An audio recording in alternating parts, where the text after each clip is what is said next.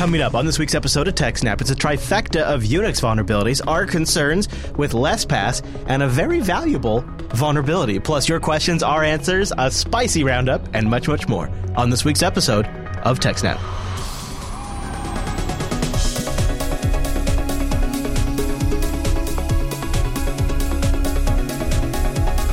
Hi, everyone, and welcome to TechSnap. This is episode 292 of Jupiter Broadcasting's weekly systems network and administration podcast. We stream this episode on November 3rd, 2016. This episode's brought to you by our three fine sponsors, DigitalOcean, Ting, and IX Systems. I'll tell you more about those great sponsors as this here show goes on. Oh, our live stream and all of the downloads over at JupiterBroadcasting.com, well, that's powered by the incredible Scale Engine.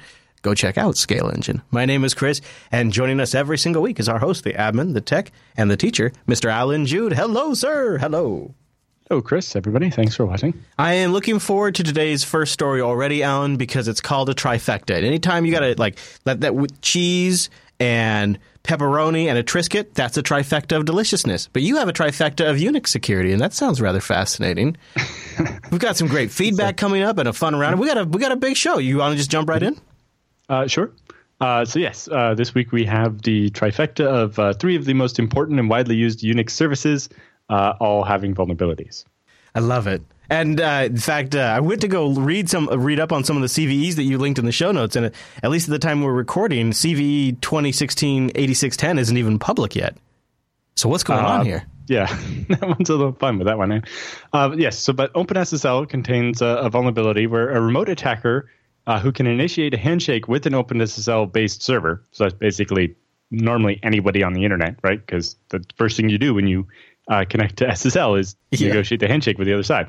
Can cause the server to consume a lot of computational power with very little bandwidth usage. This may be used as a technique to leverage a denial of service attack. So I can use a very small amount of bandwidth and cause OpenSSL on your server to use a whole bunch of CPU time. That means if I have an entire botnet of toasters, which are on the screen for some reason, then I can have them all initiate a handshake with your server using a very small amount of bandwidth, but using up all the CPU on... this is a clever one. Server. Okay, makes sense. So the flaw is in the way that OpenSSL handles SSL alerts. The SSL alert protocol is a way to communicate problems with the SSL/TLS session between the two hosts. Due to improper handling of alert packets, OpenSSL would consume an excessive amount of CPUs trying to process undefined alert messages. So basically, if I connect to you and send invalid alerts rather than valid ones, your machine will spend a whole bunch of CPU time trying to figure out what the hell I was talking about. Yeah, sure. If I do this enough with thousands of connections, even though that will only take very small amount of bandwidth from me, it will keep your server busy for a long time and do it enough, and there won't be any CPU time left for that server to answer real requests from real users, and the website will be down. Or, if they auto-scale with Amazon or something, you could just run them up a huge bill by using up all the CPU time of lots and lots of Amazon. That's evil. Yeah. It's almost worse than, if you're just taking out their one web server, it's down until they stop attacking or they fix the bug. If you do this to Amazon, you can bankrupt the company. Mm-hmm. So that's the first one. The second one is CVE 2016-8864, which is a vulnerability in bind. Okay. A remote attacker can cause a server to make a query deliberately chosen to trigger in a failed assertion, which would cause the named daemon to stop, resulting in a denial of service for its clients. So if there's a server that's willing to do DNS lookups for you, usually they're restricted to only do it inside the LAN, but you could also do this. Many servers are set up to use a local caching name server. Yeah, for sure. If it happens to be bind, if I, via their website, can cause them to look up this address that will crash their bind, their server will be unable to look up any addresses. Which could also be a denial of service. Yeah, well, it could screw up a whole LAN too. I mean, yeah, exactly. You could take all the clients on the LAN and suddenly have no DNS. Yeah. So a defect in bind's handling of responses that contain a DNAME record could cause the resolver to exit after encountering an assertion failure in db.c or resolver.c. So you could basically ask name to look up a certain address. The response is invalid in some way and causes bind to crash. And then bind's not running anymore, and nobody can do any more DNS lookups until somebody fixes it. And all kinds of things break. And then you just crash it again. Yeah. Well, just think about all the things that break on a LAN when DNS stops working properly. What a mess. Or like your ability to go to Google. Or in a lot of cases, people will print. say the internet's down if DNS is down. Internet's down, but also there's possibility, like especially in an Active Directory domain, DNS plays such a critical role to communication. Yeah, you won't be able to SSH scripts that connect to other servers might not work. Email's not going to work. Right now, those Windows admins are like, this is why I have all my DNS running on Active Directory Windows servers. This is why. This reason right here. They're all sitting there right now going, this is why. I told you guys. I told you. Okay, you get this one. And then the third one is CVE 2016-8858, which is a bug in OpenSSH. A remote attacker may be able to cause an SSH server to allocate an excessive amount of memory. So instead of using up all the CPU like they can do with OpenSSL, with OpenSSH, you can use up all the memory. Yeah, especially if it's like limited to 16 gigs, but only really crazy expensive laptops would do that. So, note that the default setting on FreeBSD is to limit there to being 10 half-open connections. After 10, it starts dropping 30% of incoming requests, scaling that up to 100% once there are 60 half-open connections. I don't know what the defaults are in other operating systems. But so during the SSH handshake procedure, the client and server exchange the supported encryption, message authentication, and compression algorithms that they support so they can pick the best one that are supported by both sides. They negotiate the algorithms as part of the initial key exchange with the SSH message key exchange in it, or message kex in it. When processing that key exchange initialization message, the server can allocate up to a few hundred megabytes, or a few hundreds of megabytes of memory for each connection before any authentication takes place. So if I can connect and use up even, say, 256 megabytes of RAM each, if I can connect 10 times, there's 2.5 gigs of RAM gone. If I can connect 100 times, there's 25 gigs of RAM that you don't have. Oy. Easily could take out, imagine a droplet with 2 gigs of RAM. If I can connect the 10, even just the 10 times with like a tight configuration would have, and use up 2.5 gigs of RAM on a machine that only has 2 gigs of RAM, then it's out of memory. And what do I have to have on my end to do it? As the attacker or the... As the attacker, machine? Yeah, as the attacker. All you need is basically a modified version of SSH that will send one of these, basically a giant, an infinitesimal list of these algorithms you support. So I'm getting like the sense that I should patch my stuff. Yeah, patch your shit. So most of your OSs will have fixes for these, or will by the time this episode comes out a week from when it's being recorded. So you want to make sure that you get everything all patched up. Yeah. Because, OpenSSL is like basically every web server, but also your email server uses it, your browser uses it, lots of things use it. And bind, DNS is kind of everywhere. And SSH. I don't know anybody whose server doesn't have SSH running. So really, any SSH server that remains unpatched in a couple of weeks will be vulnerable, and will just stay vulnerable to this. I mean, this is just... I mean, and the thing is, so many servers have SSH.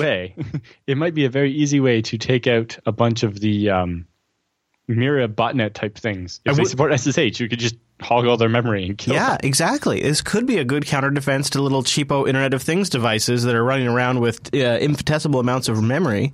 Well, because the interesting thing is the way we normally kill those is by changing the default password to something random so that all the botnets can't connect.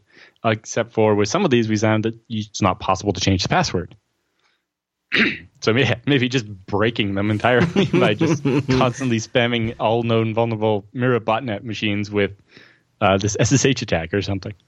This also seems like a great way to take SSH down offline after you get into a machine, you compromise it, and then you could use some of these to screw with it so that way somebody couldn't come along and try to connect to it later on and try to figure out what's going on. You can definitely help, things like locking your administrators out or locking the administrator out so that they can't reclaim the box after you compromise it. Yeah, boy. So look for patches coming to a neighborhood near you soon and install them right away. Do you have anything else on this, or any other notes or things to pass along for people that might be affected? Nope, just Patch there's soon. CVE numbers, so you can look for those in the vulnerability list on your. But we don't have. There's no code yet, right, to fix this? No. All 3 of these are fixed in FreeBSD today. Oh, they are. Oh, okay. Or they came out on Tuesday, I think. So the upstream projects have released code. Yes. Okay. I misunderstood and thought that there wasn't anything available yet. And I was like, oh, okay. Yes. All these are fixed in FreeBSD. I haven't looked at other operating systems yet. But Red Hat, if you search the CVE, even though NVD doesn't have it for the OpenSSH one, Red Hat has a whole thing on it. So Sure. I'm sure it's fixed there as well. They patch. They know how to do it. and you know how to get it. So the problem. I'm good. I'm glad. I thought we had a disclosure with no upstream code. No, that can be a real crap show. You know what's great though is DigitalOcean. DigitalOcean.com. Use our promo code SnapOcean and go spin up a rig for free with our $10 credit. You can try a $5 rig and run it 2 months for free, or look at their hourly pricing they have over here and run it for 3 cents an hour, 6 cents an hour. It's a great way to go. And speaking of vulnerabilities, they're constantly, obviously, you can just get patches and install them. It's not a problem. But they also will have any kind of guides or tutorials to help you secure your system. Like here's one on how to protect your server against the Dirty Cow vulnerability. Another one on installing and configuring OwnCloud on CentOS 7. One on configuring Nextcloud on Ubuntu 16.04. I think that when you combine DigitalOcean's super easy to use, intuitive interface, their really great documentation, and their crazy great pricing, that alone is enough reason to check them out. Sure, you get to support the show too. But there's other nice things about it once you start using DigitalOcean for a while that are really handy. Building multiple droplets, being able to use templates, be able to share accounts with teams or transfer droplets to other accounts completely. And a lot of the things that you end up doing on a routine basis are totally doable. All of them are doable via their API. And you start to take advantage of that as it goes on. Either you build something or you take advantage of something somebody else built. But don't worry about that now. Just go check it out for a little bit and use our promo code SnapOcean, one word, lowercase. Have you been thinking about trying out Nextcloud, moving something off of Google, or hosting your own GitLab and getting off of GitHub? Maybe you want to run a blog like WordPress or Ghost on there? Or maybe it would come in handy with the next story. Perhaps. DigitalOcean.com. Just use our promo code SnapOcean and go try them out. And, of course, they have Ubuntu, CentOS, CoreOS, Fedora, Debian, and last but not least, they also have FreeBSD, including version 11 of FreeBSD.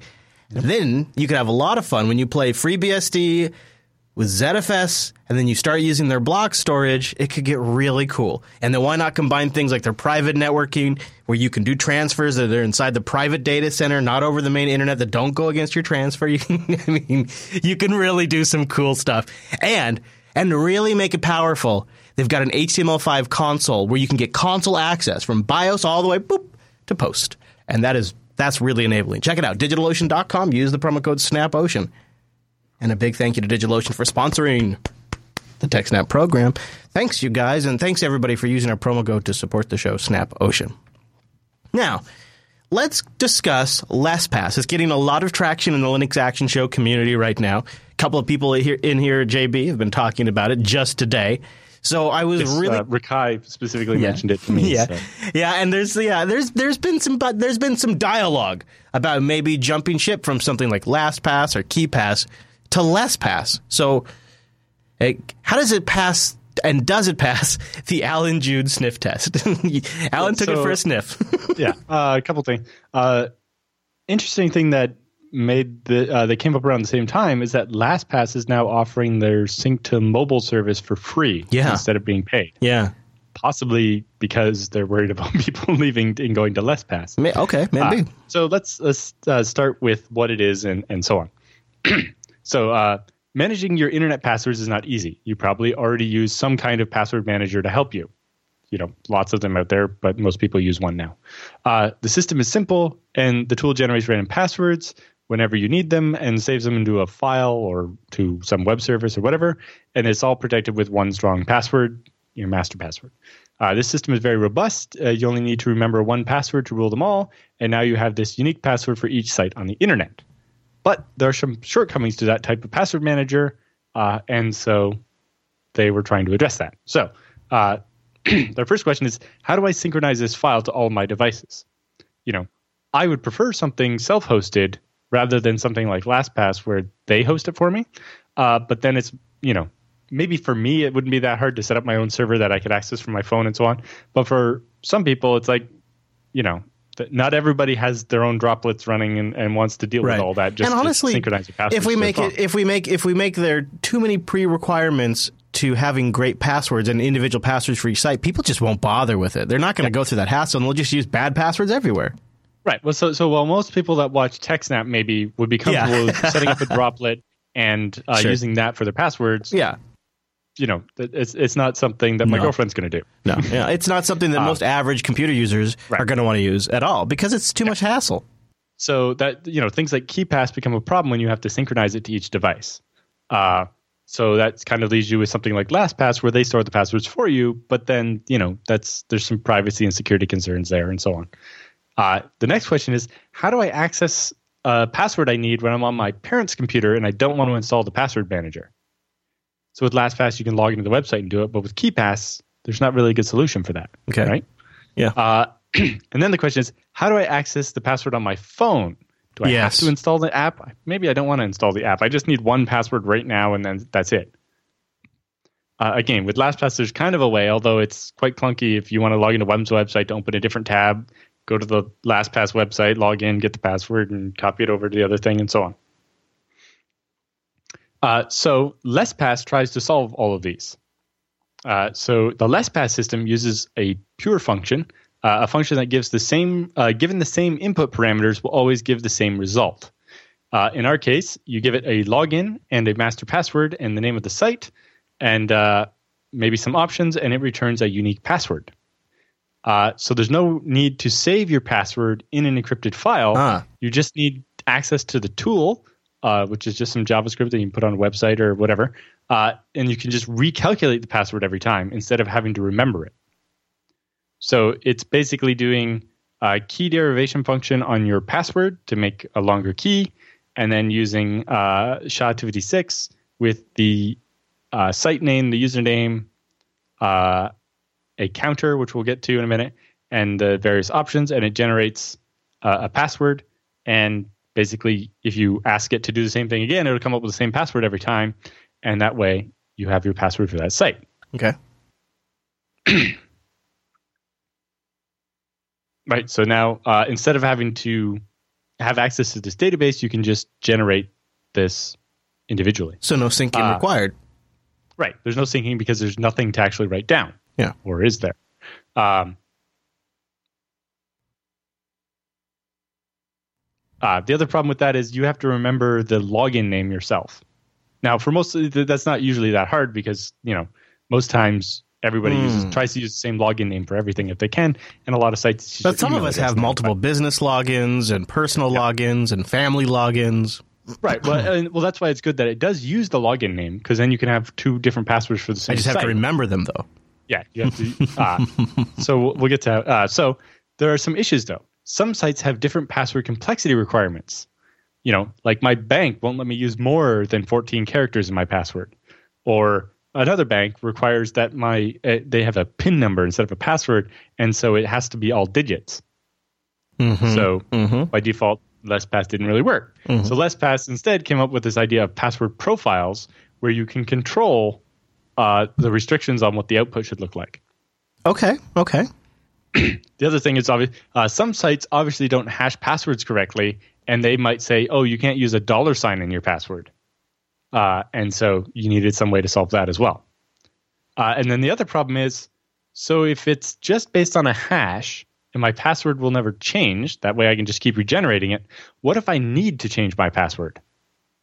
Right? What if the site has a password change policy every 90 days? Or what if I accidentally pasted the password into IRC or whatever and I need to change the password? That's where that counter variable comes in. So it's just like, oh, this is my second or my third password, and then it allows you to generate a different password for the same site. of course, the problem is, again, with no storage, you would have to remember that this is your fourth password for Gmail or whatever. I feel like I've heard this concept before, either in individual... This concept would come up a number of times before, people trying to do this. Now, most of those times it was just using like a straight SHA-256 hash or something without the key derivation function. So this is slightly better than that. But yeah, obviously you're into this problem of now, instead of just working like it kind of describes in the original outline, you have to remember... You go to the site and you have to remember your login, your master password, what password profile it's being used, how many times you've changed your password on that site, et cetera, in order to log in. So, you're back to remembering all this other stuff instead of a password. Mm-hmm.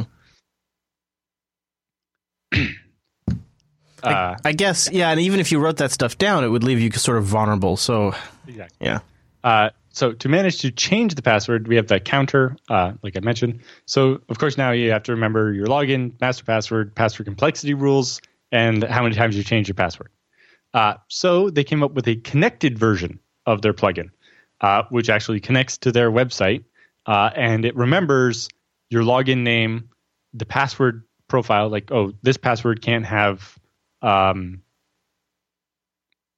$signs in it, or this password's only numbers, or this password can't have a length more than 14 or whatever. Okay. And how many times you change your password on that site, so that you don't have to remember all that. And so then it becomes much more like a LastPass type thing, except the actual password for the site is never stored on their database. Mm-hmm.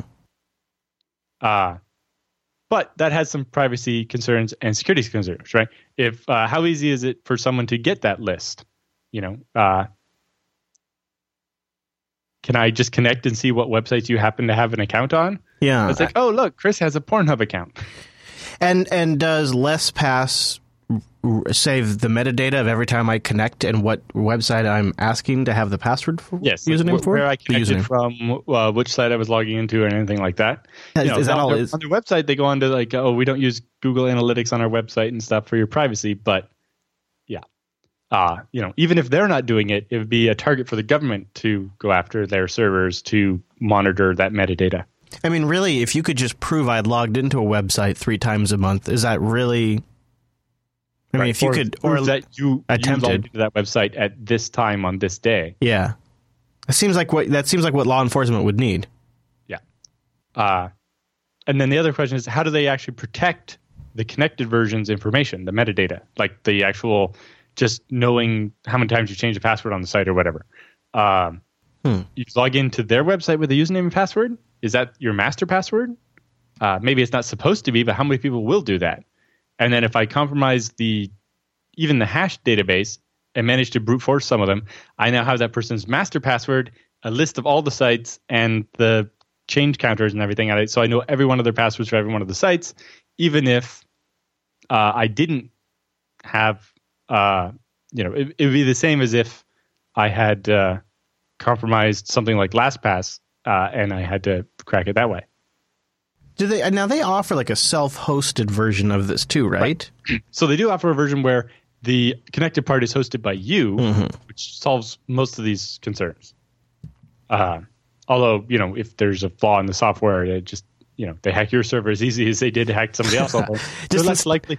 A bunch of small targets are less likely to be targeted than the one big one. But I do like that they suggest that you install this Docker image and then give you a bash command that calls curl, which pulls down a shell script.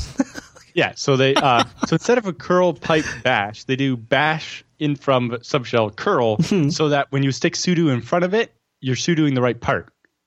Yeah, you don't want to run curl as sudo. You want to run bash as sudo. So your regular curl pipe bash doesn't. If you stick, everybody's reflex is to put sudo at the front of the command. Sure, and just run the whole thing as sudo instead of bash. So it just feels weird to run curl pipe sudo bash. I think it's just funny though that it's like the nature of it, so that people will just copy and paste this command. It seems pretty interesting, although it seems like it's kind of like, well, all right, use this magic Docker container to set it up, and then use this magic shell script that will download and install the Docker for you. Mm-hmm. But I couldn't find easily. It's nice. It'd be nice for testing. You know what? Yes. I definitely appreciate it for testing. I just also would love to know how to build it myself. Yeah. Well, I don't know if on their GitHub somewhere is the recipe to actually build the Docker container. Maybe, I don't know. Because on an OS like mine that doesn't use Docker, it's like you can run these Node apps and so on FreeBSD in a jail just as easy. So I'd rather have a recipe for that or something. Mm-hmm, mm-hmm. Okay, so interesting so far, though. So the question is, how do they actually control and restrict access to the connected data? Even if you self-host it, if the protocol is not secure, there's a problem there. But I like being able to put it on my own box if I want. It does help a lot. So you can host your own LessPass database if you don't want to use the official one. The requirement for self-hosting is that you have Docker and Docker Compose installed on your machine. And the fact that the installation instructions are curl pipe bash, although written in a slightly different way, does raise some concerns for me, but whatever. So this leaves a few problems left. Okay. The first one is that you can never change your master password. Because if you do, all your other passwords change. Okay. And you can't get the old ones back. Now, didn't we just recently cover a Google study that said just use a really great long password and that's more secure than changing it with like an 8-character password all the time? Like, I thought there was just a study that argued. We've seen a number of studies saying that, forcing people to change their password frequently will cause them to just come up with a lame system. But you'd really want to make sure you picked a damn good one and that it was the only place you used it. At some point, you might need to change it. Yeah. And something like LastPass, where basically that password is used to decrypt an encrypted private key that's actually used to encrypt your passwords, means that you can change the master password without having to, re-encrypt all of your actual passwords. And, the same thing is done on full disk encryption for the same reason, right? If you want to change the password on your full disk encryption, you don't want to have to go and re-encrypt every byte on your hard drive. No.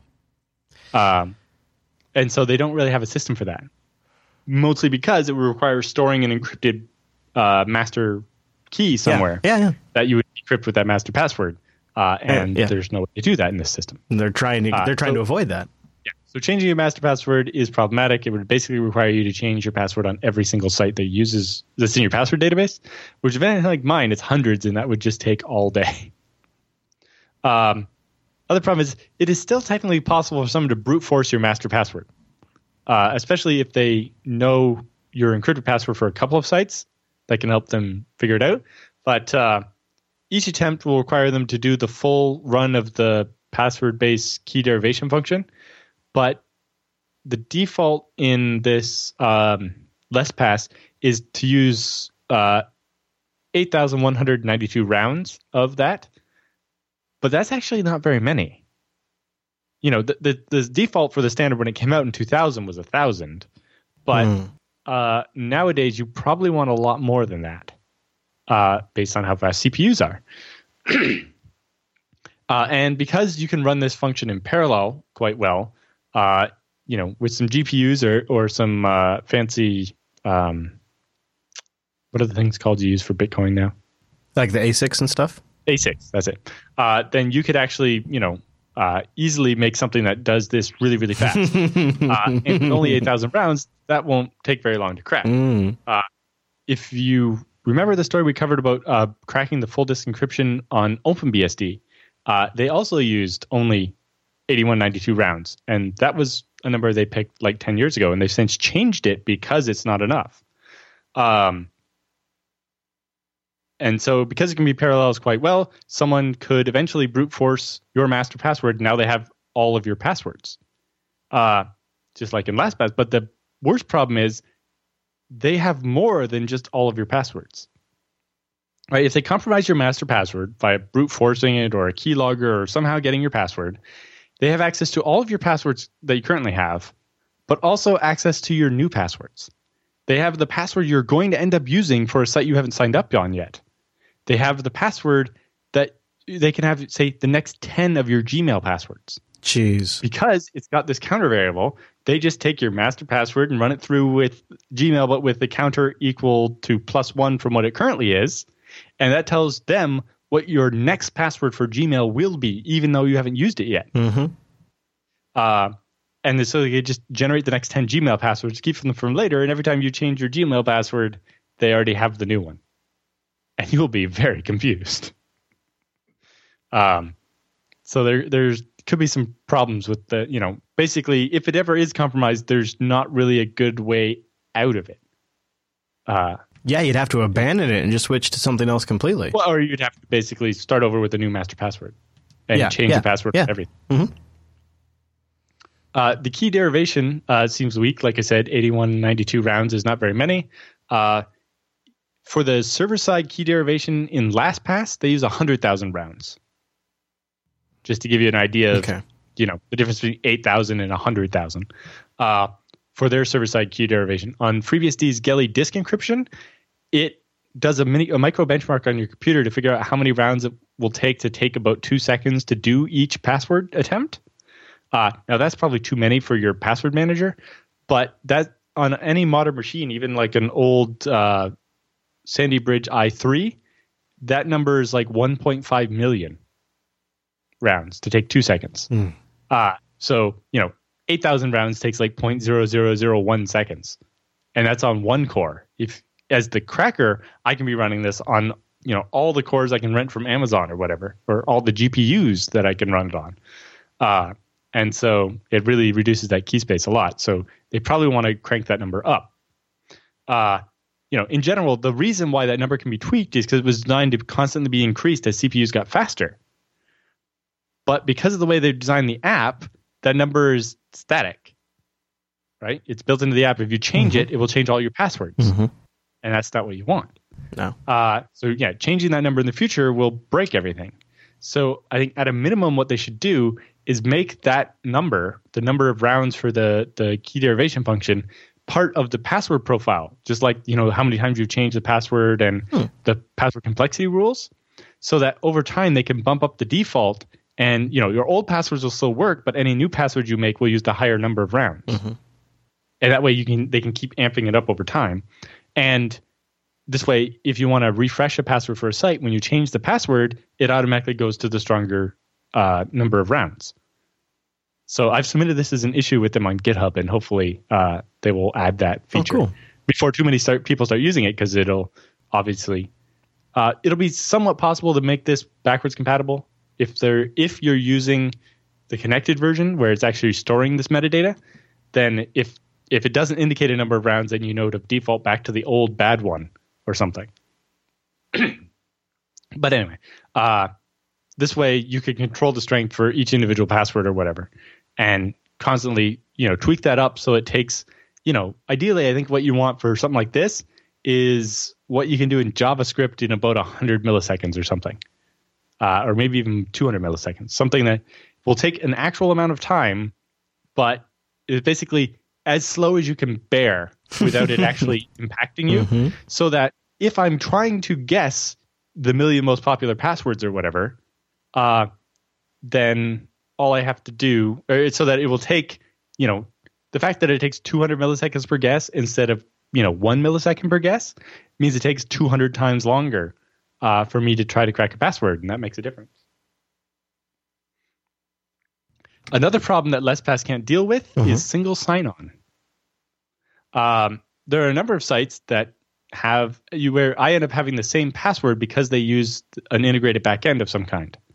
Whether this is, log in with Facebook or something, although most of the login with Facebook and Google things now, you don't have to re-enter your password, or it redirects you to Facebook or Google to re-enter your password. Yeah.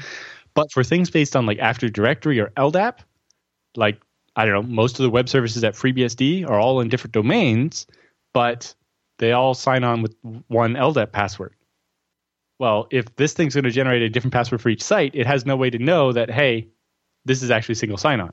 I see what you're saying. I suppose they could, in the password metadata, be like, hey, even though the URL says bugs.freebsd.org, use ldap.freebsd.org as the host name, so you come up with that LDAP password or something. So something they could work around, but it currently doesn't. And until it does, it means that if you log into, if there's 2 or 3 different things that all use your Active Directory password, then it's not going to work. And it basically doesn't have the ability to allow you to, tell it what your current Active Directory password is and just use that. You would have to change your Active Directory password to one that it came up with, and then tell it for all these other sites, use that, generate the password as if it was this site. But there are definitely some interesting aspects, especially the ability to self-host it. But I don't think I'll be switching right away. Yeah, the self-hosting is a big thing for me, but I'll tell you what has become even more important is I don't want to compromise my security online because of mobile, and mobile is such a pain in the ass with these really long, complicated passwords that having a competent password manager on my mobile device is really important to me, and I'm probably not alone in that need. So you got to have a really robust mobile app to go with all of this stuff. That's part of it for me. Yep. And I think open source is a great way to do that. But yeah. So maybe they'll look at your issue you started. It is open source. You can self-host. There's a lot of things to like here. And you might just want to... There's a bunch of edge cases they haven't thought about or haven't addressed. Yeah, and so you might want to just give it time. Yeah. The biggest thing is that because of the nature of it, making these changes later could be very painful. So we really, if this is going to become a thing, we got to kind of flesh out the bigger issues sooner rather than later. Yeah, and basically have some ability to, in the metadata, control some of this stuff. Otherwise, you're going to end up in a situation where, the new version requires you to change all your passwords. Yeah, that could very much happen. Yeah, and then you're just going to have somebody who's going to, switch to LastPass and just copy, generate all the passwords for the existing sites, push them into LastPass, and then be done. Up on. You really got to really think deeply about this stuff. It sounds like they're on a good start, but there's still more to think about. Speaking of trying to make a good decision, that way later on when you change, there's not a ton of pain.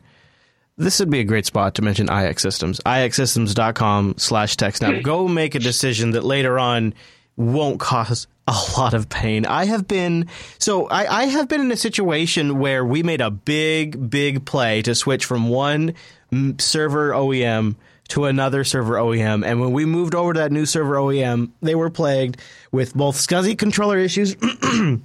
This was so bad.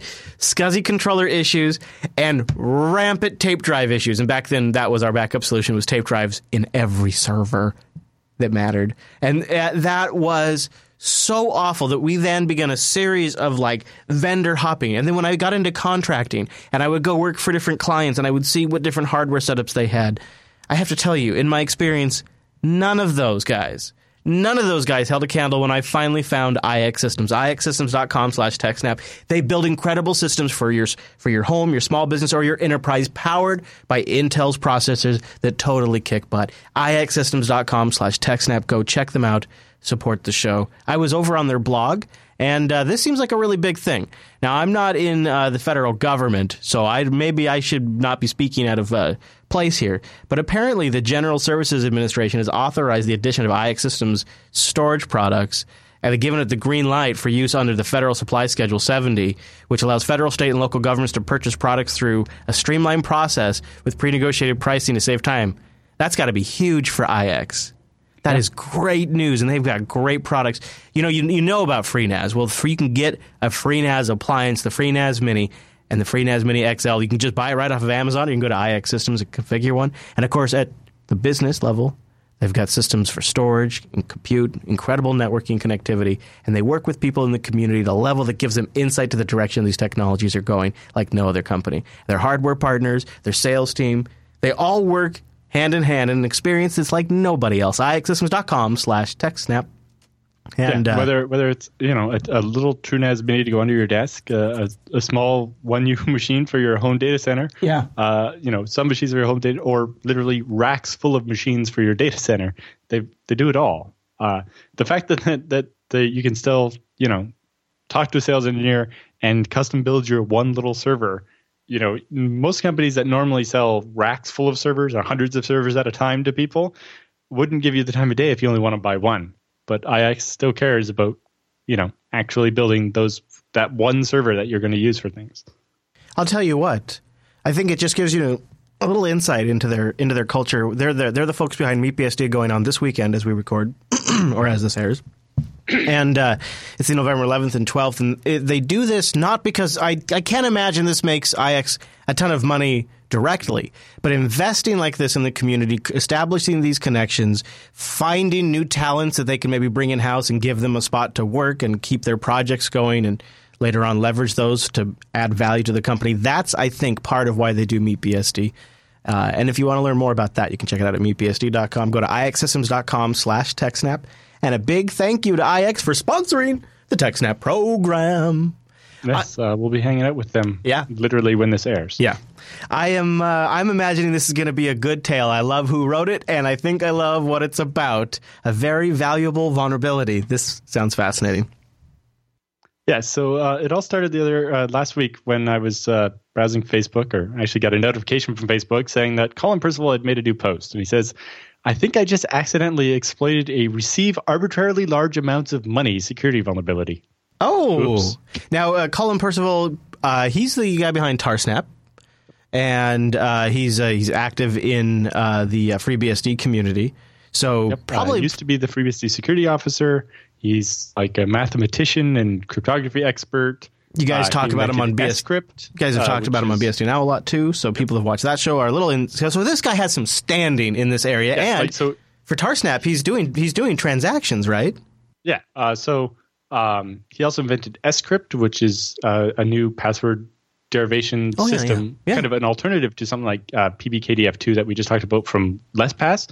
The difference is it uses memory instead of CPU time as the limiting factor, because while you can an ASIC will do certain CPU operations really, really fast and many of them at once, RAM is RAM and costs a fixed amount of money.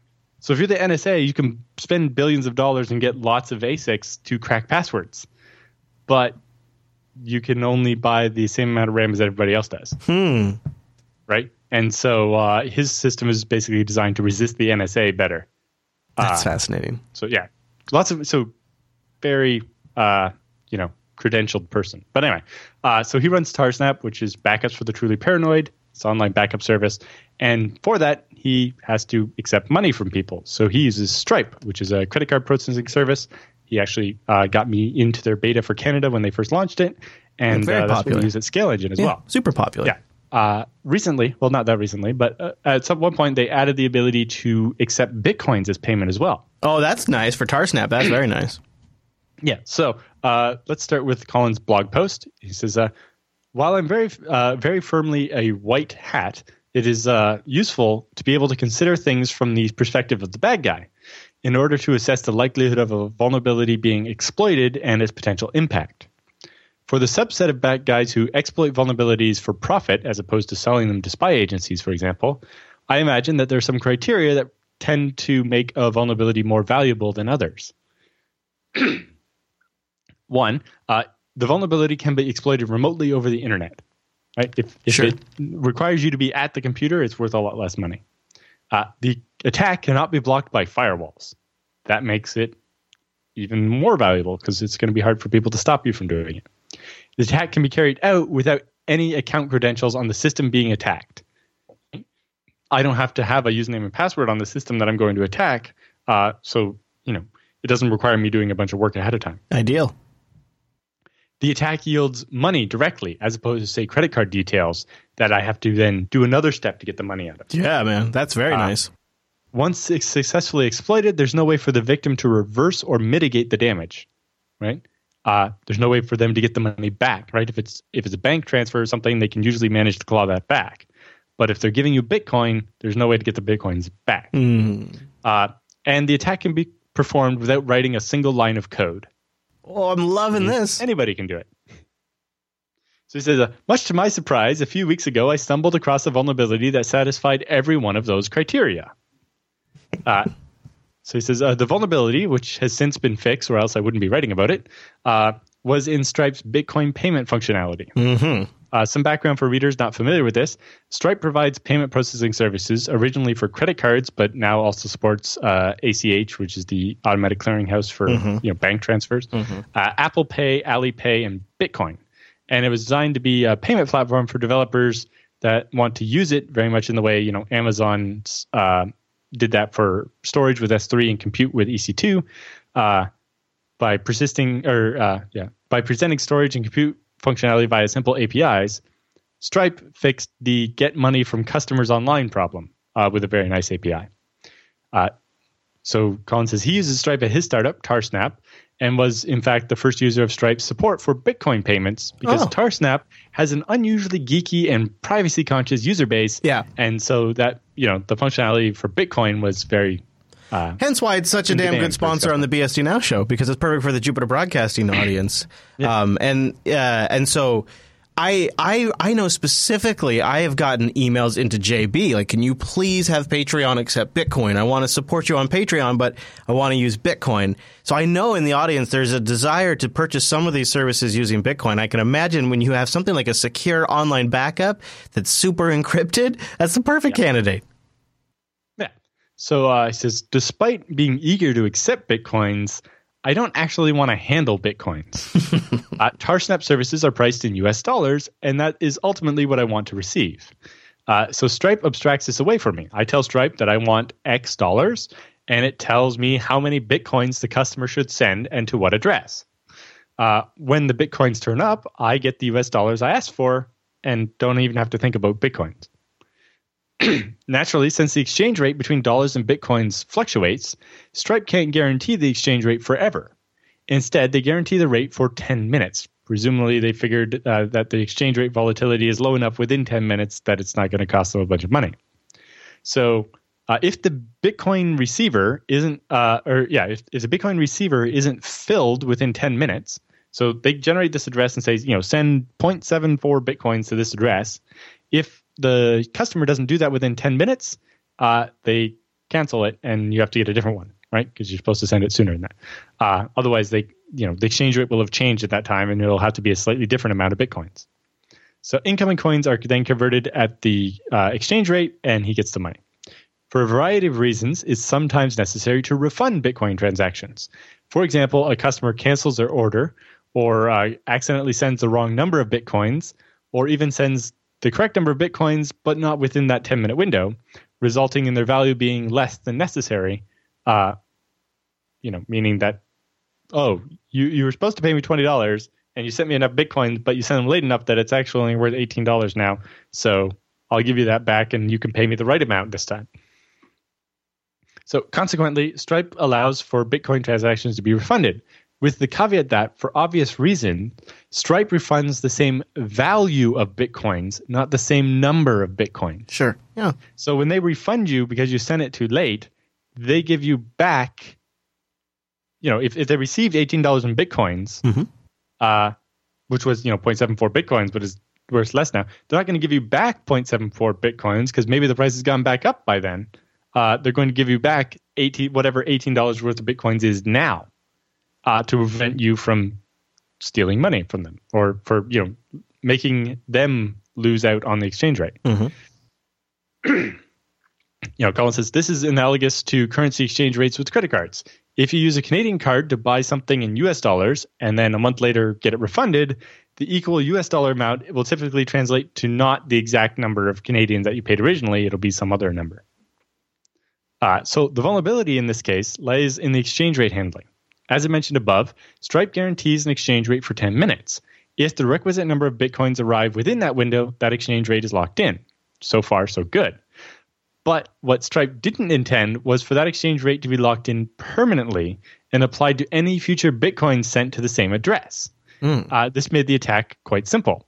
You pay for something using Bitcoins, you wait until the price of Bitcoins drops, then you send more Bitcoins to the address used for that initial payment, and then you ask for a refund of those excess Bitcoins. And now you get the Bitcoins refunded, but at the original exchange rate from before, not the current one. And now Bitcoins are worth less, so you get back more Bitcoin.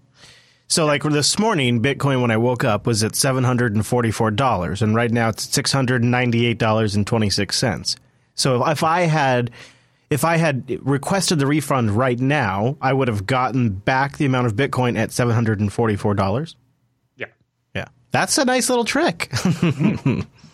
It says, because the exchange rate used in step 3 was the one fixed by step 1 when you originally paid, which could have been months before, this allowed for Bitcoins to be multiplied by the difference in exchange rates. If step 1 took place July 2nd and steps 3 and 4 took place August 2nd, the arbitrary number of Bitcoins could be increased by 30%. Just keep doing this a bunch of times and you just turn one Bitcoin into 1.3 Bitcoins, and then again and again and again, until you have infinite money. Moreover, the attacker does not need an account with Stripe. They merely need to find a merchant that uses Stripe for Bitcoin payments and is willing to click the refund payment button, or even better yet, has set up some automated way to cause you to refund Bitcoin overpayments. So he says, needless to say, I reported this to Stripe immediately. Fortunately, their website provides the GPG key and advertises their vulnerability disclosure reward or bug bounty program. These two things I recommend that every company does because they advertise that you take security seriously, and it helps to ensure that when people stumble across vulnerabilities, they'll actually let you know. He says, as it happens, he had Stripe's security team's public GPG key already, and he had liked them enough that he wouldn't have taken the time to report this, even if there wasn't a bounty. But it's important to maximize the odds of receiving vulnerability reports, so bug bounties are good. Since it was late on a Friday afternoon, and I was concerned about how easily this could be exploited, he also jumped onto the Stripe's IRC channel to ask one of the Stripe employees there to relay a message to the security team of, hey, better check your email before you go home for the weekend. Oh, man. Yeah, because there's very likely somebody else out there that's figuring it out, too. Yep. Stripe's handling of this issue was exemplary. They responded promptly to confirm that they had received my report and reproduced the issue locally, and a few days later followed up to let me know that they tracked down the code responsible for the misbehavior and that it had been fixed. Nice. They also awarded me a bug bounty, which one that was significantly in excess of the $500 one they actually advertised. He says, as I remarked 6 years ago, Isaac Asimov's remarked that in science, Eureka is less exciting than that's funny. Applies equally to security vulnerabilities. I didn't notice this issue because I was looking for ways to exploit Bitcoin exchange rates. I noticed it because the Tarsnap customer accidentally sent Bitcoins to an old address, and the number of coins he got back when I clicked refund was significantly less than he had sent. In this case, Stripe corrected this anti-exploit of the vulnerability.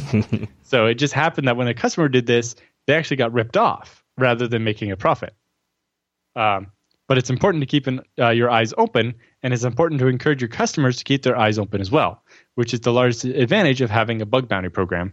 And that's why Tarsnap's bug bounty program offers rewards for all bugs, not just those that turn out to be vulnerabilities. You can get money just for finding typos. In fact, I've actually seen that happen. He was giving a presentation at BSDCan about Tarsnap, and somebody found a typo on his slides, and he stopped his presentation and gives them $2. That's great. That is great. It's good. And he all has it laid out right on his website, nice and easy. Yep. And he also doubles the reward if you're looking at the beta version before the release, because he wants to get people to look at that code even more than the regular code. So he says, if you have code which handles fluctuating exchange rates, now might be a good time to double check that you're always using the correct exchange rate. But yeah, I thought that was a very interesting attack, and the fact that it was only found because somebody accidentally did something they weren't supposed to, which is send to last month's Bitcoin address instead of the next one, or just assume that they could just send money to the same address as last time rather than it being a different one each time, is the only reason this was found. And it's neat that it's somebody we know, and it was a great write-up. And nice job on Stripe, too, which gives you sort of that peace of mind in the back of your back here, like, well, they've probably done this before. They probably are pretty good about these kinds of things. Yeah. So, the fact that they have a security team, they have the bug bounty system, they have their key published, so it's easy to send them encrypted emails so that, other people, the NSA spying can also see what the vulnerability is. In this case, the NSA is probably not interested in stealing all of Stripe's money via Bitcoin bug, but if you were, say, the person that found that OpenSSH bug we talked about earlier, you'd want to be very careful when reporting that so that nobody except for the authors of OpenSSH find out about it until it's fixed, right? Well said. Well, anything else, Mr. Jude? Nope, that's about it for that one. So let's take a moment and let's talk about Ting. This is a great mobile service that I think would work really well for our audience. If you're in the U.S., you should seriously consider going to techsnap.ting.com. You only pay for what you use wireless.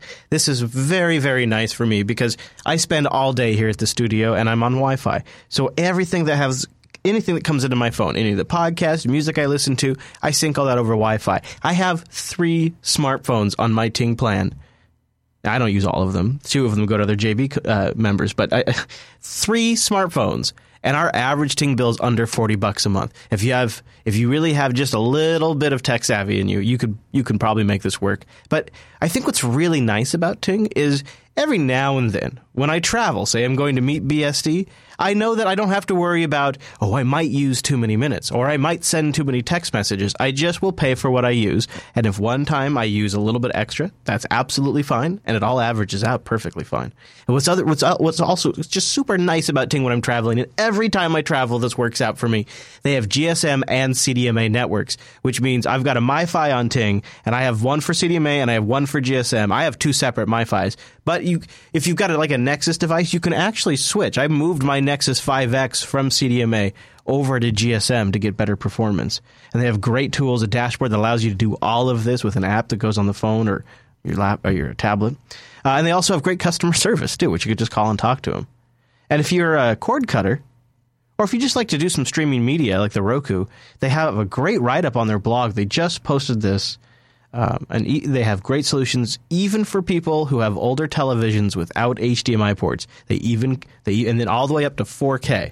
They hooked everybody up. It's pretty nice.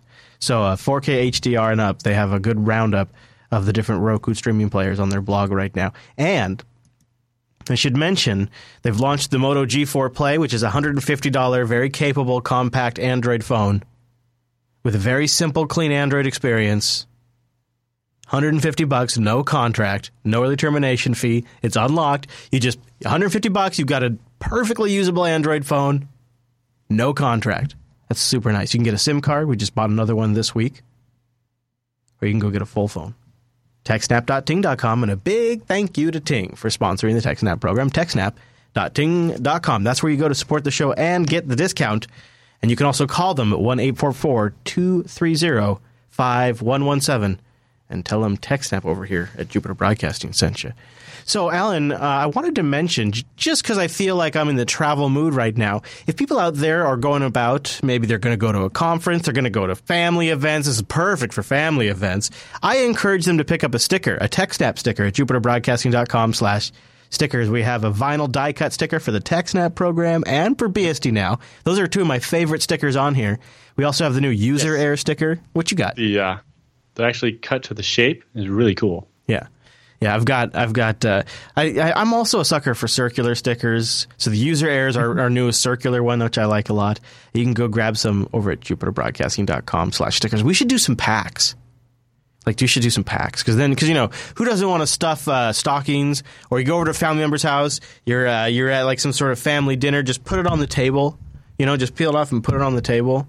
You're gonna need a lot because you probably got a lot of tables. So jupiterbroadcasting.com/stickers if you'd like to grab one. Okay, with the news all done, let's do the TechSnap feedback.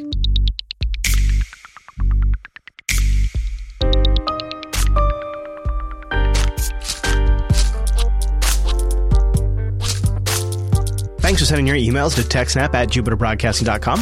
Click on that contact link at the top of the Jupiter Broadcasting website and choosing TechSnap from the drop-down. Our first email comes in from Zach, and he has a question about IPv6 versus Maria. I think it's Maria. He says, if I understand, part of the problem with large botnets made from Internet of Things devices is the fact that it all sits behind a NAT. Can we only tell where the V4 traffic is coming from, but not which device from behind the router? Right. So, yes, that's true. Basically, we see the attack coming from a certain IP address, and we trace that back with the help of the ISP to a specific customer, but we couldn't tell what device at their house, or, especially if you look at something like, when I shared a house with 5 other people while I was in college, we each rented our room individually from the landlord and shared one internet connection. There'd be no way to prove that it was one person versus other that was doing it, or let alone, each person had 4 devices or something. So yeah, that's a problem there. He asked if IPv6 would be a solution. Yes and no. It would give you specific addresses, but it wouldn't necessarily be very easy to tie a specific address to a specific device on your network. It would make it easier than everything being behind NAT, but it wouldn't necessarily make it easy to have a one-to-one.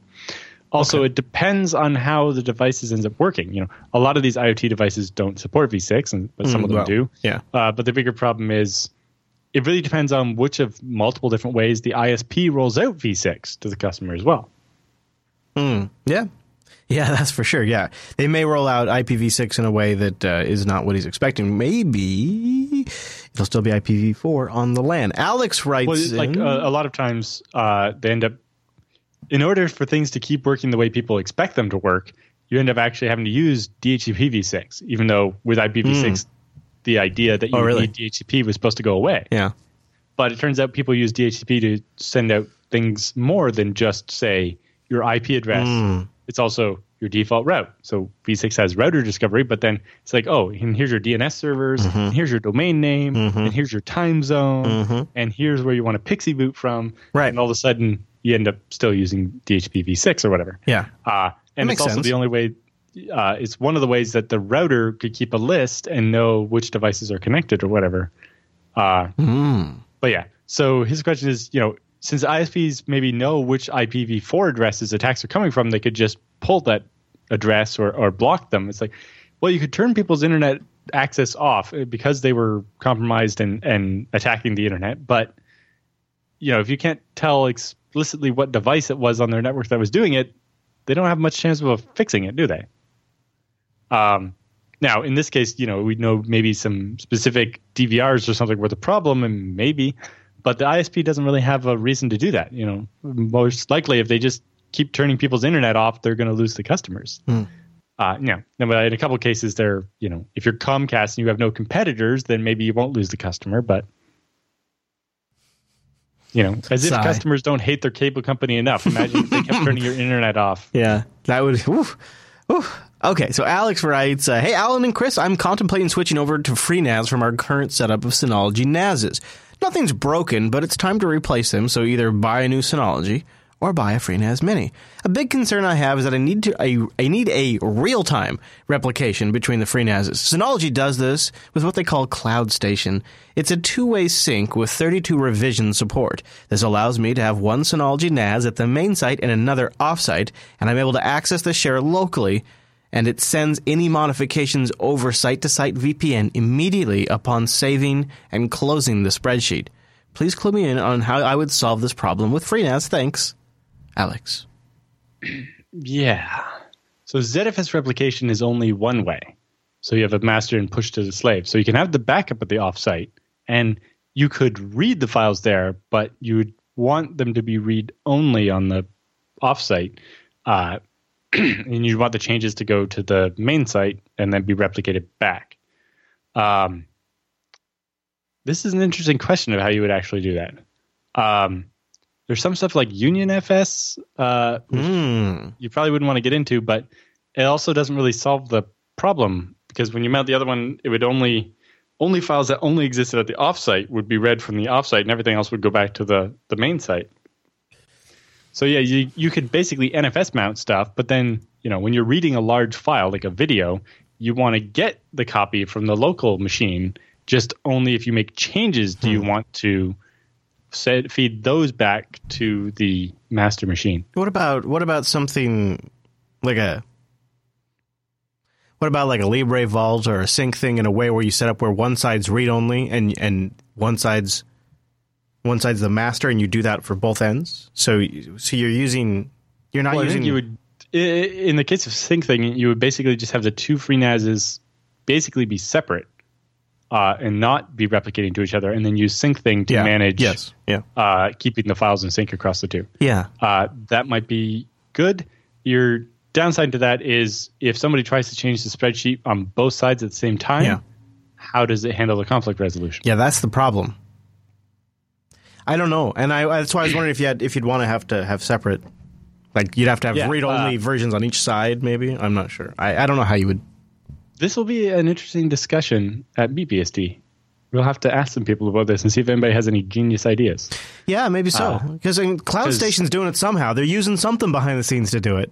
Yeah, I do wonder what and how well it actually works. But But yeah, you definitely have an offsite replica with FreeNAS, but generally, because the replication is one way, you want the offsite copy to be read-only.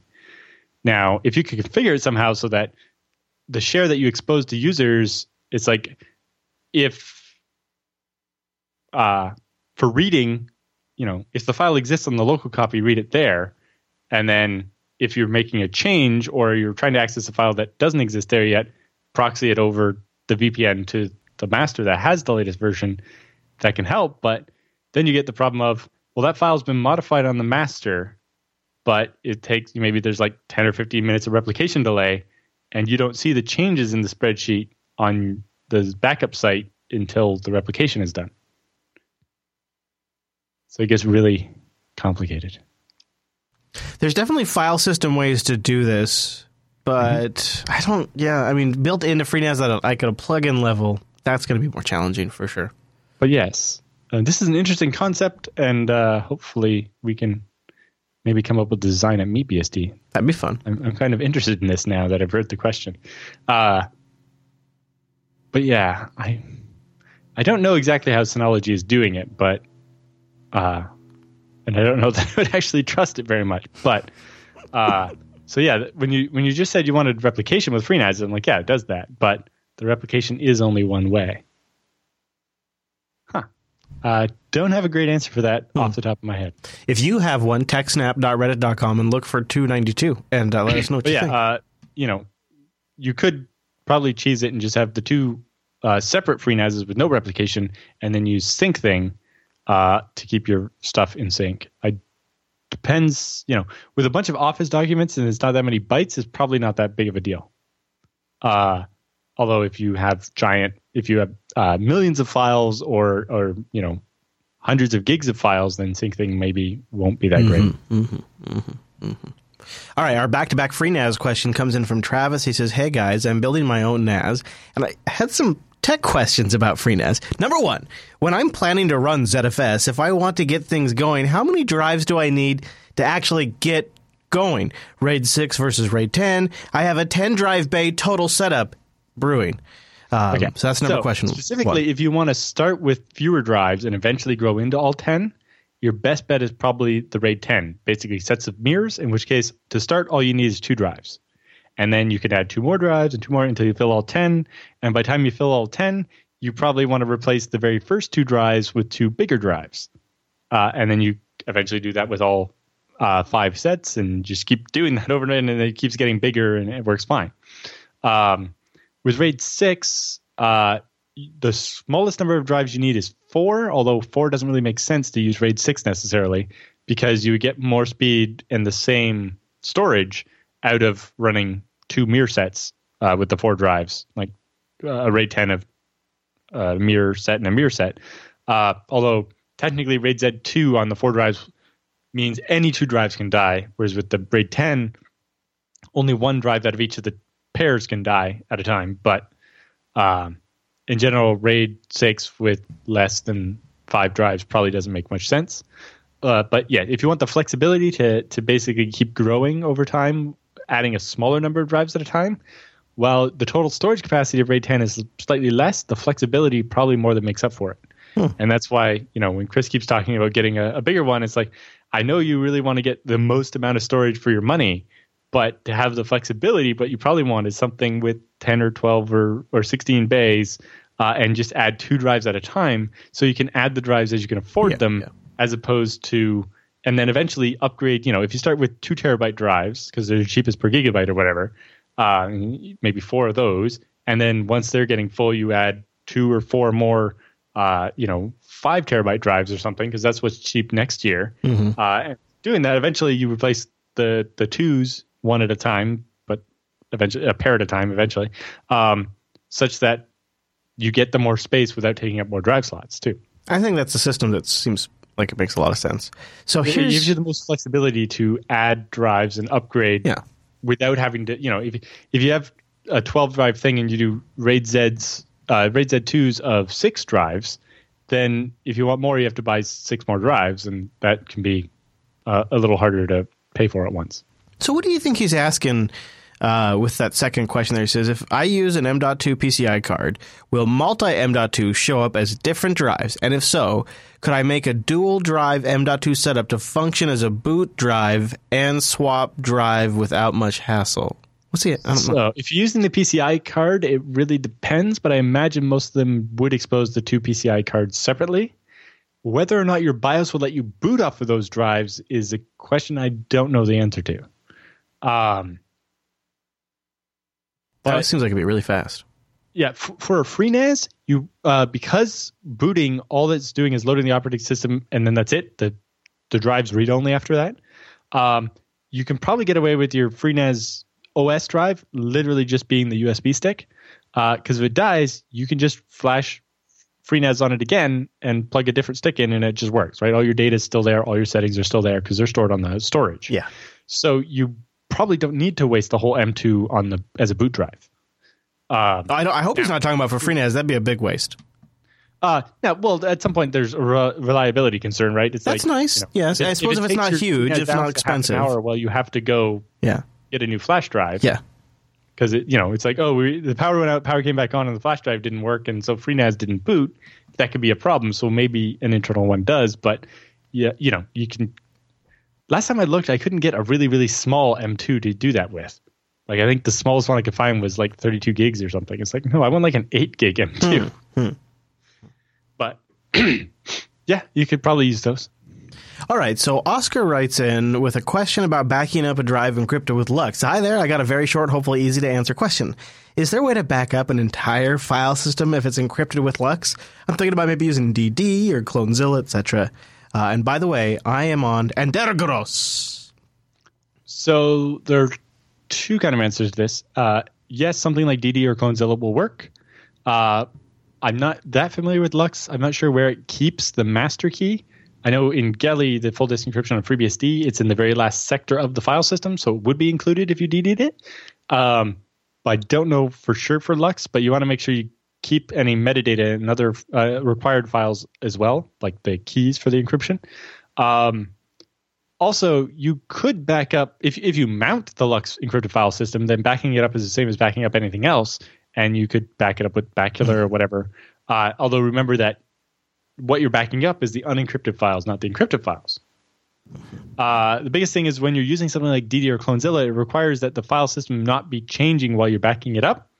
So you basically would have to unmount your LUKS and export it and then DD the encrypted stuff, because if you're DDing a 2 terabyte LUKS encrypted drive and you change a file on it, then the backup was halfway through the drive, and you can end up with half the file before and half the file after, and all kinds of mess, and it won't restore properly. That's good. So the downside to something like DD is that you don't have. It's a bat phone. It's a bat phone. You don't have a way to deal with the file system being in use at the time. Right.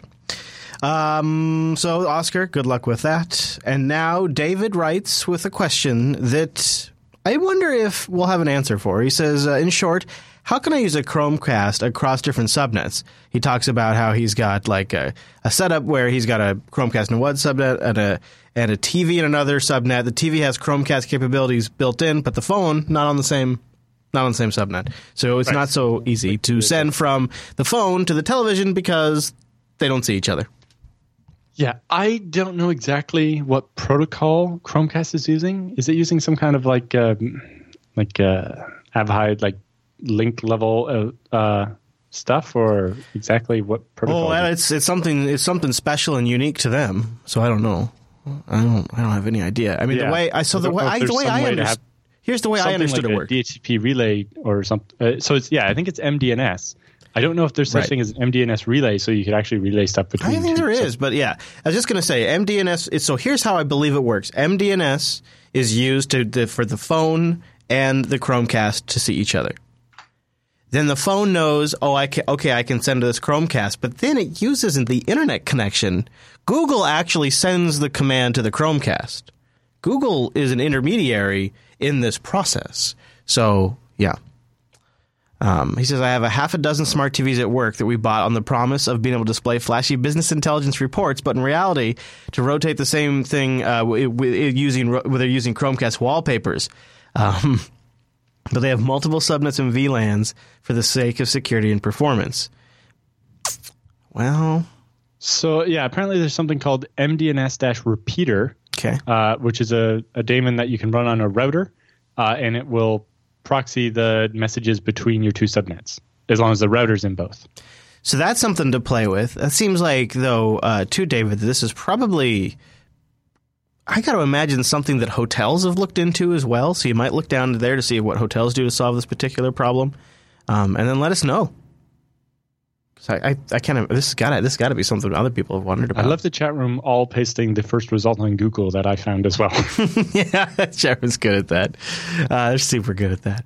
Now, we got a couple of emails that came in about, hey, what did you guys talk about last week? Could you mention that thing again? The BCP index, the best practice. Is that what this was? Best practices. Well, so they were trying to remember what we were calling. They had like BSP or something, and it was like, yeah, so it's BCP 38, but. They kind of led me to ask, what are some of the other best common practices other than just, BCP 38 we were talking about of not allowing traffic to leave your network that's not from your network. Yeah. And so I found the index over at the Internet Engineering Task Force, and they have every BCP that's ever been published. Oh, nice. And we have a link, so we'll have a link for that in the feedback section. Yeah, so if you want to go figure out what, BCP 100 is, you can look it up. Nice, Alan. Thanks. Yeah, and that'll answer a couple of questions that came in. All right, well, with the feedback all done, that means it's time for the TechSnap Roundup.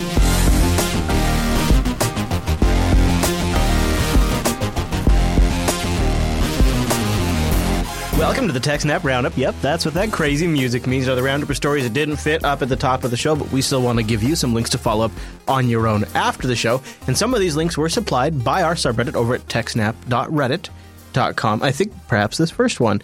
Windows Atom tables have been popped by security researchers.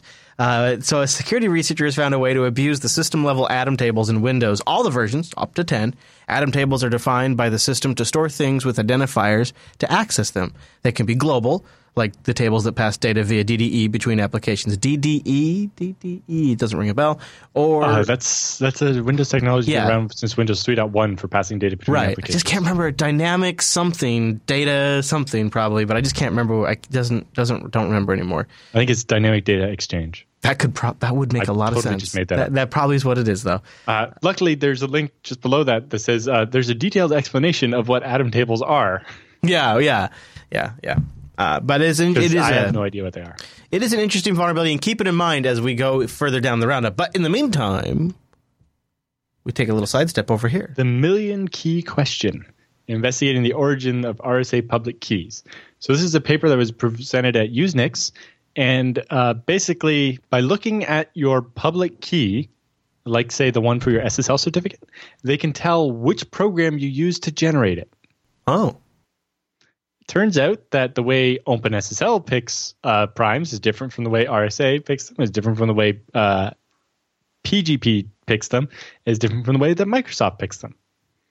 They compared 4 different software and 4 different hardware key generators, and basically found that they're able to tell which one you use to generate a key just by looking at the key. Or the public key, even. I guess that's not too surprising.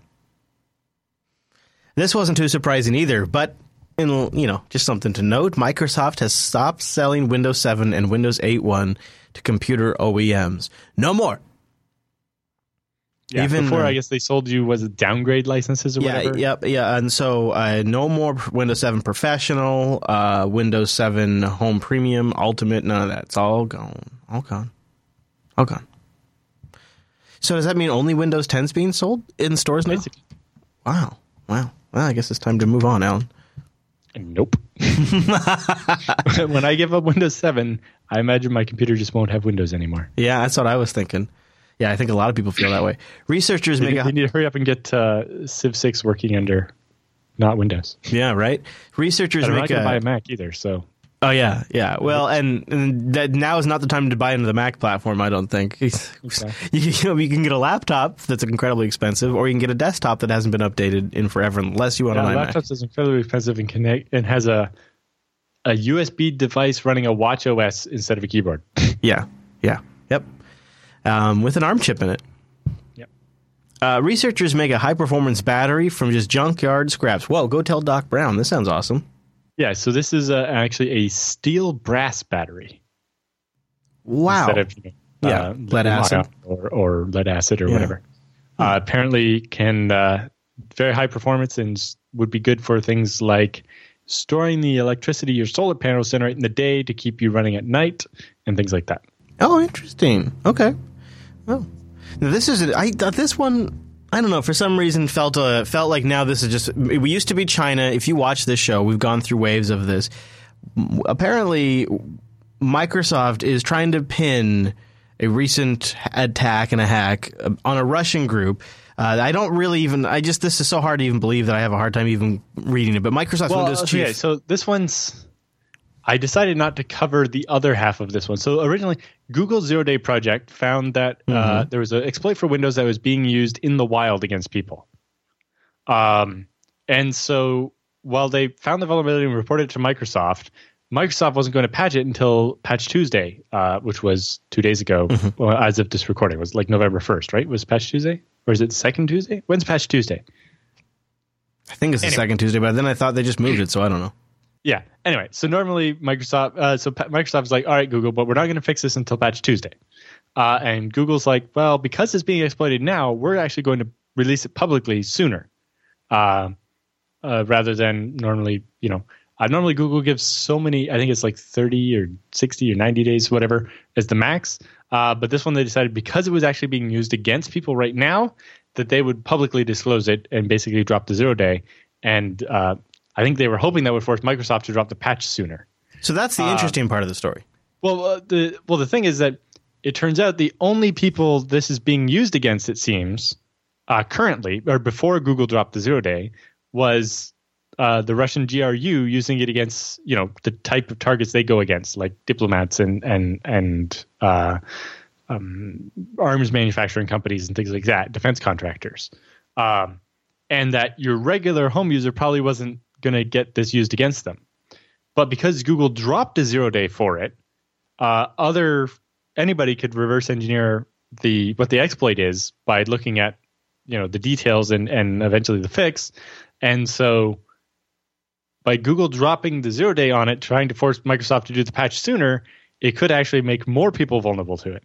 And it, maybe we'll talk about this more next week, but it raises the whole question. It's like, well, Google doesn't want to wait because it's being used against people, but it's only being used against people who are actually state-level targets right now. And is it actually risking more people by actually trying to get the information out sooner? Mm-hmm. But at the same time, Google doesn't maybe want to decide who's worth protecting and who's not.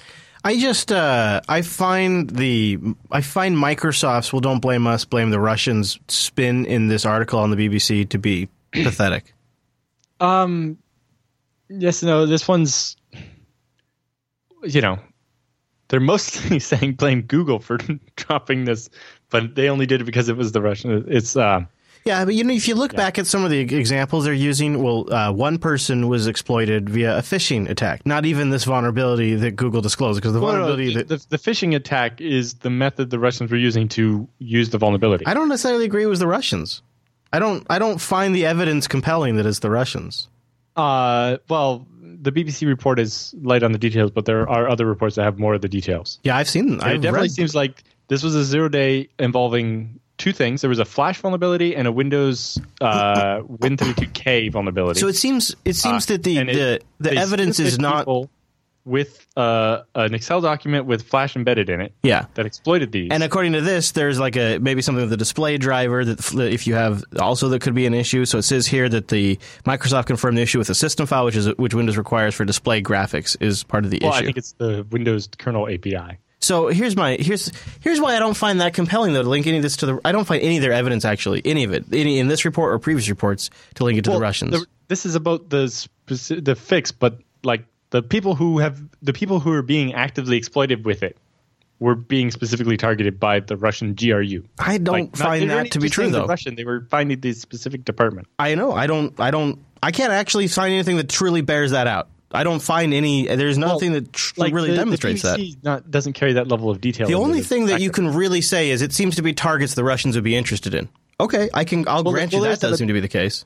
Like, I can't remember which site had the link, but if we cover it more next week, we'll dig into it more and I'll show you what I'm talking about. But there's not uncompelling evidence that this was specifically state actors acting against defense contractors and so on. With spear phishing, meaning not regular phishing, but only a phishing email that was sent to like one person specifically. Yeah. It wouldn't surprise me, and I don't doubt it's a state actor. So it raises the question of when it's state actors going after specific people, is getting the fix out there immediately, does dropping the 0-day on it actually help us or hurt us? Right? Because, nobody except for the people being targeted was really going to have this used against them without Google dropping the 0-day. But once they did, then, lots of bad guys get the ability to start doing this attack. Yes. And it really widens the net. Okay. That's a question I feel like we've been. Thing is, so the vulnerability there was two things. There was the Flash one and a Microsoft one, and Flash managed to get a patch out in like 4 days. And at that point, when Google decided that Microsoft wanting until like 3 weeks later, during their normal patch cycle, was too long, and that the word should get out sooner. It makes me feel like there is another component to the story potentially. Like maybe, so didn't Google make some sort of inference like it's being exploited in the wild? Maybe they knew more about that than they wanted to publicly say. They knew for a fact it was being exploited in the wild by a state actor. So, all right. Maybe we'll know more next week. So this next link in the roundup, get ready for it. PDF warning. It's a big one. It's a PDF. Got to give people that. So this is, again, from Usenix, although this one's from the Symposium on Network Systems Design and Implementation. This looks cool. This is decimeter level localization with a single Wi-Fi access point. Dang. So what that means is using only one Wi-Fi access point, so therefore not using like triangulation or trilateration, figuring out exactly where you are to within 4 inches, or a decimeter is like 10 centimeters, so that's like 3.9 something inches. So figuring out like exactly where you are in your house within 4 inches using only one Wi-Fi access point. Boy, this sounds like something Google would love to. Actually, I wouldn't be surprised if Google's not already behind or into some of this. Because you think about it. It's interesting because you would have thought normally you would want multiple access points to try to triangulate. Yeah, that's apparently. Yeah, that could be very. Could do this with only one Wi-Fi access point. You know how this could be really useful too is just with assistive technologies. Like if you could track where people are at in a home, you might be able to for seniors or people that have special needs. You might be able to on in rooms people are in and off in rooms people are not in. That's obviously, for sure. But also just being able to activate microphones for voice commands in certain rooms and all kinds of stuff. You can see, and look at Google's potential, right? They integrate into the Google Home Assistant. You get that little Google Home Assistant in there. It's got Wi-Fi in there in the background. They're tracking everywhere you're going in your whole damn house. It's just a win-win. Well, for Google at least. Anyway, if you want to know how that works, check out their paper. Okay, I thought this was pretty cool. This is a little visual, so for the audio audience, just roll with us. But this is a stealth cell tower collection. Rogue cellular infrastructure disguised as... Here's an office printer as one, which is kind of my favorite. I think that's a particularly good one. And they do a little proof of concept here. They kind of break it open and show you where they took out where some of the motors were and and all of the guts for the printer and put in a cell tower. Here's another one, a cell tower disguised as a tree, which I thought was kind of neat. And one that's disguised as a palm tree and one that's disguised as a lamp pole. There's a whole bunch in here. One that's disguised as a ladder, or they actually just wrapped it with brick, so it kind of fits in. Well, I think it's actually like brick paper, like wallpaper, basically. Just outdoor wallpaper. Yeah, not actual rock. Yeah, kind of neat stuff. And they were going around experimenting with different stuff. And then it's just kind of a neat roast. The printer one is interesting because they actually show it printing out a log of like the calls. You can see the text messages going back and forth. Yeah, that one I like. That's the best one, and they started with it. So you can find the link to that in the roundup. Okay, so let's talk about this Kaspersky DDoS intelligence report. This has got to be interesting. This is for Q3, though. Yeah. Well, that's where we just ended, right? Is it? So this is Kaspersky's report on denial of service attacks. Does this have like this last stuff that just went down? Like, was it 2 weeks ago? That's what maybe I was some about. of it. Okay. But anyway, if you scroll down just a couple of the graphs, they're pretty interesting. All right. Okay. So they looked at, most of the attacks were coming from China, but we're also going to China. The second graph shows where they were going. I think you mean Russia. No. Nope. I'm just kidding. Russia's not even in the top list. I know. I was just teasing. Now, of course, this is where Kaspersky has data from, although you imagine they would have more from Russia. Yeah, right? But you see that most of the attacks, while they're coming from China, they're also going to China. Mm-hmm. So, there's not necessarily a big thing there. But then if you keep going, some of the more interesting things, they looked at the average duration of the attacks. So there's the average size. The average day of the week. Yeah. That's much of a compromise, although sometimes it looks like there are more attacks on weekends. Types of DDoS attacks, SYN attacks, Yep. TCP, HTTP, ICMP, UDP. Yep. Duration. But then they look here. at how long. Yeah. So most denial of service attacks, about 60%, last less than 4 hours. Because, a lot of, especially with the booter services, whatever, your goal is just to, knock the Twitch streamer offline or whatever and not necessarily pin them down forever or whatever. It's just enough to be a dick, basically. And that not very many attacks actually last more than 2 days or so. Yeah. That kind of makes you feel better, doesn't it? Then they look at where the command and control servers are. Their data seems a little skewed towards South Korea there. I'm not sure what's up with that. But then the final ones were the interesting ones. Most of the components of the botnet, about 70 to 80% were Linux devices. What? The amount of this botnet that's actually made up of Windows machines is going down. Yeah, look at that. Well, it turns out devices with Telnet enabled and a static root password are much easier to compromise than a Windows machine. Yeah. A lot of Linux machines are straight on the internet, too. Come on, Windows. You can get those numbers up. You can do it. I have faith in you. This is interesting. Of course, that's only percentage. If we looked at the raw number and so on, it'd be a little different. But yeah, and it's only one source. It's Kaspersky. But I think I saw people kavatzing about this in the chat room. Level 3 drops its packets for hours, causing an internet traffic jam, says Ars. And I guess when Ars wrote this up, they were looking into the issue. Did you hear anything more about it? Much more about it since. Did you hear about CenturyLink's proposed buyout of Level 3 for $25 billion? Level 3 has a pretty good reputation other than, the last couple of hiccups or whatever. They have one a couple months ago where human error brought down their network for a little while and so on. But they're basically one of the major backbones. And as far as when you're buying bandwidth, they're basically the premium one. CenturyLink is definitely not considered that great. Last time I looked at them, their pricing wasn't great. They just don't have the same reputation as being a backbone, really, even though they're getting pretty big because they keep buying up things. But, I think in general, it's the type of thing the government shouldn't let happen. We don't need more consolidation in this area. Having the plethora of backbone providers is a good thing. Yeah, it's probably pretty important to a healthy internet. One of our biggest problems is that the available number of ISPs is down to so few. The internet was at its strongest back in the day when, anybody that could nail a couple of modems to a pegboard could start an ISP.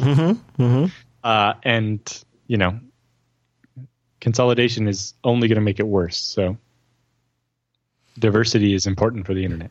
Well, Microsoft wants to help. They're trying to take the crown from Facebook with look at us opening our hardware designs. And so they have announced on their blog that they have reimagined open source cloud hardware, and they've even included damn nice pictures down here. So pretty interesting looking at how they want to put their hardware together.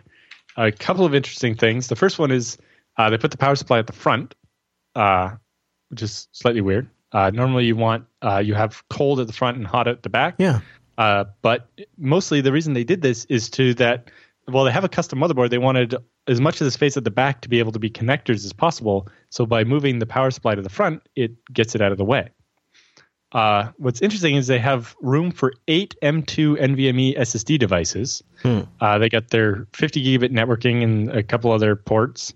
They still support VGA because that's what most people's crash cards have. And it looks like on top of the built-in IPMI, they have at least one regular NIC and then the 50 gigabit NIC and so on. Also interesting, they have, even in this 1U chassis, they have room for 3 full height, half length cards.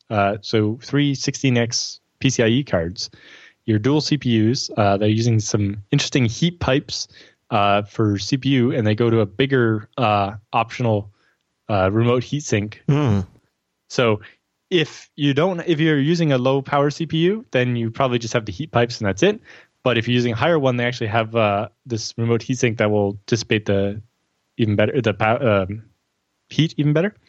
They got N+2 redundant fans, and the power directly uses 3-phase power. And so they're using dual 3-phase power supplies with built-in batteries. The interesting thing is you notice there's no port for the power. They're not using the regular modular power cables that everybody has. Those actually do take up quite a bit of room in a rack. So you can see there, if you scroll down to the next image, their PDU, which takes their 30 or 50 amp 204 volt or 30 amps of 400 volt power. And it looks like the chassis just connects to the rack and gets the power that way. It's a little unclear how you actually connect the power to the individual machines. Interesting. But if you got rid of the regular modular power cable that everybody's used to for CPUs, that would solve a lot of the, cable management problem in the rack. Right? Because normally you have like a power strip, and then you got all these cables running, and two running to each server, and you got to zip tie them all up and keep them nice, and you got all these cables, and you want some slack so you can slide a server out on its rails without actually disconnecting the power. Yep. And it makes cable management that much harder when you can't lock the cables in place. You have to have enough slack to be able to roll them out. So in that one single little enclosure, it's a dual power supply, which I wonder how they deliver dual power. But anyways, if you look at the PDU, there's 2 inputs.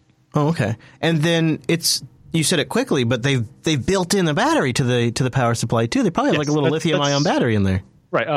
Google's been doing that since they built their servers on pegboards. God, I would love to get rid of UPSs. Well, this basically gets rid of the site-wide use. Normally in a data center, you have like site-wide UPSs, giant devices. There's probably more efficient to have the giant UPS, but there's more chance of it going wrong. And if it goes wrong, it takes out everything. Whereas if you have these in individual servers, then problem solved. Also makes it easier to, phase them out over time. All the old ones can just go away. What's interesting here is that, in particular, Microsoft tried to make this as universal as possible because they deploy sites all over the world. And so, the power voltages and so on are different in different places. So, rather than standardizing on like 208 volt or something, they support basically whatever that country they happen to be building this data center in has, which is smart, and then feed that into the computers. It's pretty good design. Yes, I'm interested in how they actually connect the power into the computer. I looked at some of the diagrams, but it doesn't really show. Like, they're not showing the front of the chassis here, although the front of these chassis looks like all it's got is some fans. Also interesting is that it looks like they might have some hard drives, but they're fixed. Like, they're just screwed into place. They're definitely not hot swappable. But it looks like they're mostly depending on NVMe anyway. Mm-hmm. Yeah, and then I'm guessing, they show at the bottom some bigger multi-use storage JBOD. Yep. So the storage is generally not in the individual machine. Maybe there's some ephemeral space, but that's it. All right, Facebook, now it's your turn. You got to update your open data center stuff. See what you got. Well, Facebook's older open data center stuff, the problem was they used a different size rack. So unless you're building a new data center from scratch, their stuff didn't make sense. It's like, unless you got lots of money. How about you make something that fits in these? You got to be Facebook rich, and then it makes sense. So this if you're building all your own data centers from scratch, it works. But yeah, I think we just quickly, I just mentioned this because this is from Judicial Watch, and they have done a lot of good work, and they've been doing a series of emails. They've been publishing a series of emails that would seem to indicate that there is indication that maybe state actor, somebody who knows, was attempting to connect to Clinton's private email server now, and they themselves detected one of those attacks and instructed people to change usernames and passwords, etc. I don't know. I don't really know if there's much here, but I think it's interesting that Judicial Watch is reporting it. Email server, you've probably seen lots of failed login attempts. Yeah, sure. A, they try to hack POP accounts and so on, because usually it's the same password for SMTP, and then they can start sending email. But also, it's a way to enumerate accounts. If you can just find out all the usernames that exist, it makes it easier to spam a domain, because you know which email addresses are valid and which aren't. So I guess it looks like there was a series of 10 emails exchanged back and forth about a specific hacking attempt on the morning of Saturday, November 27th, 2010, which continued through Monday, November 29th. But it's hard to say if this was an automated bot that was doing this to everybody's email server, or if it was specifically targeted on them. Yeah. I thought that was interesting to note, because that could be a huge story if that turns out to be anything of actual interest, but who knows? Moving on, our last roundup link of the day, the teenager that accidentally launches a DDoS attack on the 911 system. Oh, no, that's not good. The 911 system, right? Yeah. No, I know. Well, yeah. 911. Not like 911. Never forget. No, 911, like the emergency system. Yeah. Yeah. Mm-hmm. Yeah. How does he do this though? A Phoenix teenager mistakenly tweeted a link to a JavaScript exploit which forced iOS's devices to automatically dial and redial 911. No. The teenager created several weaponized versions of this bug, which would constantly dial a phone number or show annoying pop-ups. The teenager says he meant to prank his friends by tweeting the one that causes a pop-up, but he tweeted the one that made them dial 911 instead. And then accidentally 1,849 people happened to just click that link. That guy's got some good traction.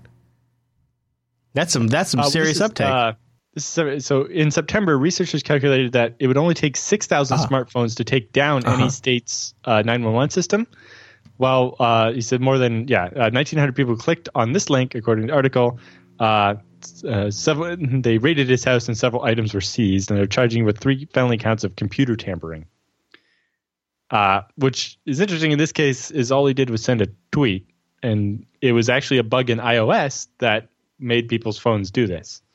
So, it might actually be an overstep of the Computer Fraud and Abuse Act, although the Computer Fraud and Abuse Act, the abuse part is not about abusing computers, it's about prosecutors abusing the law. So. Yeah, it is. Jeez. The funny part, is they would dial 911 and then automatically redial 911. That's awful. I mean... Yeah, just jammed up their phones. A bug in iOS in this particular case, though. Yeah. That was in September, I guess. So there you go. Well, no, in September, researchers calculated. That's when they calculated. Research so I was trying to track down when this actually happened. Smartphones. I was trying to figure this out, because did Apple publish a fix? That's what I'm trying to come down to. October 28th when this article ran, but it doesn't say when he did this. And I would like to know if they just quietly fixed this. Looks like it was on October 24th. So apparently he has 12,000 followers, and about 1,850 of them clicked it. This kid's got 12,000 followers. He was arrested October 24th. That's awesome. Before that. That was a hell of an accident. Wow, look at that guy. That's him right here. Well, there you go. Accidental DDoS.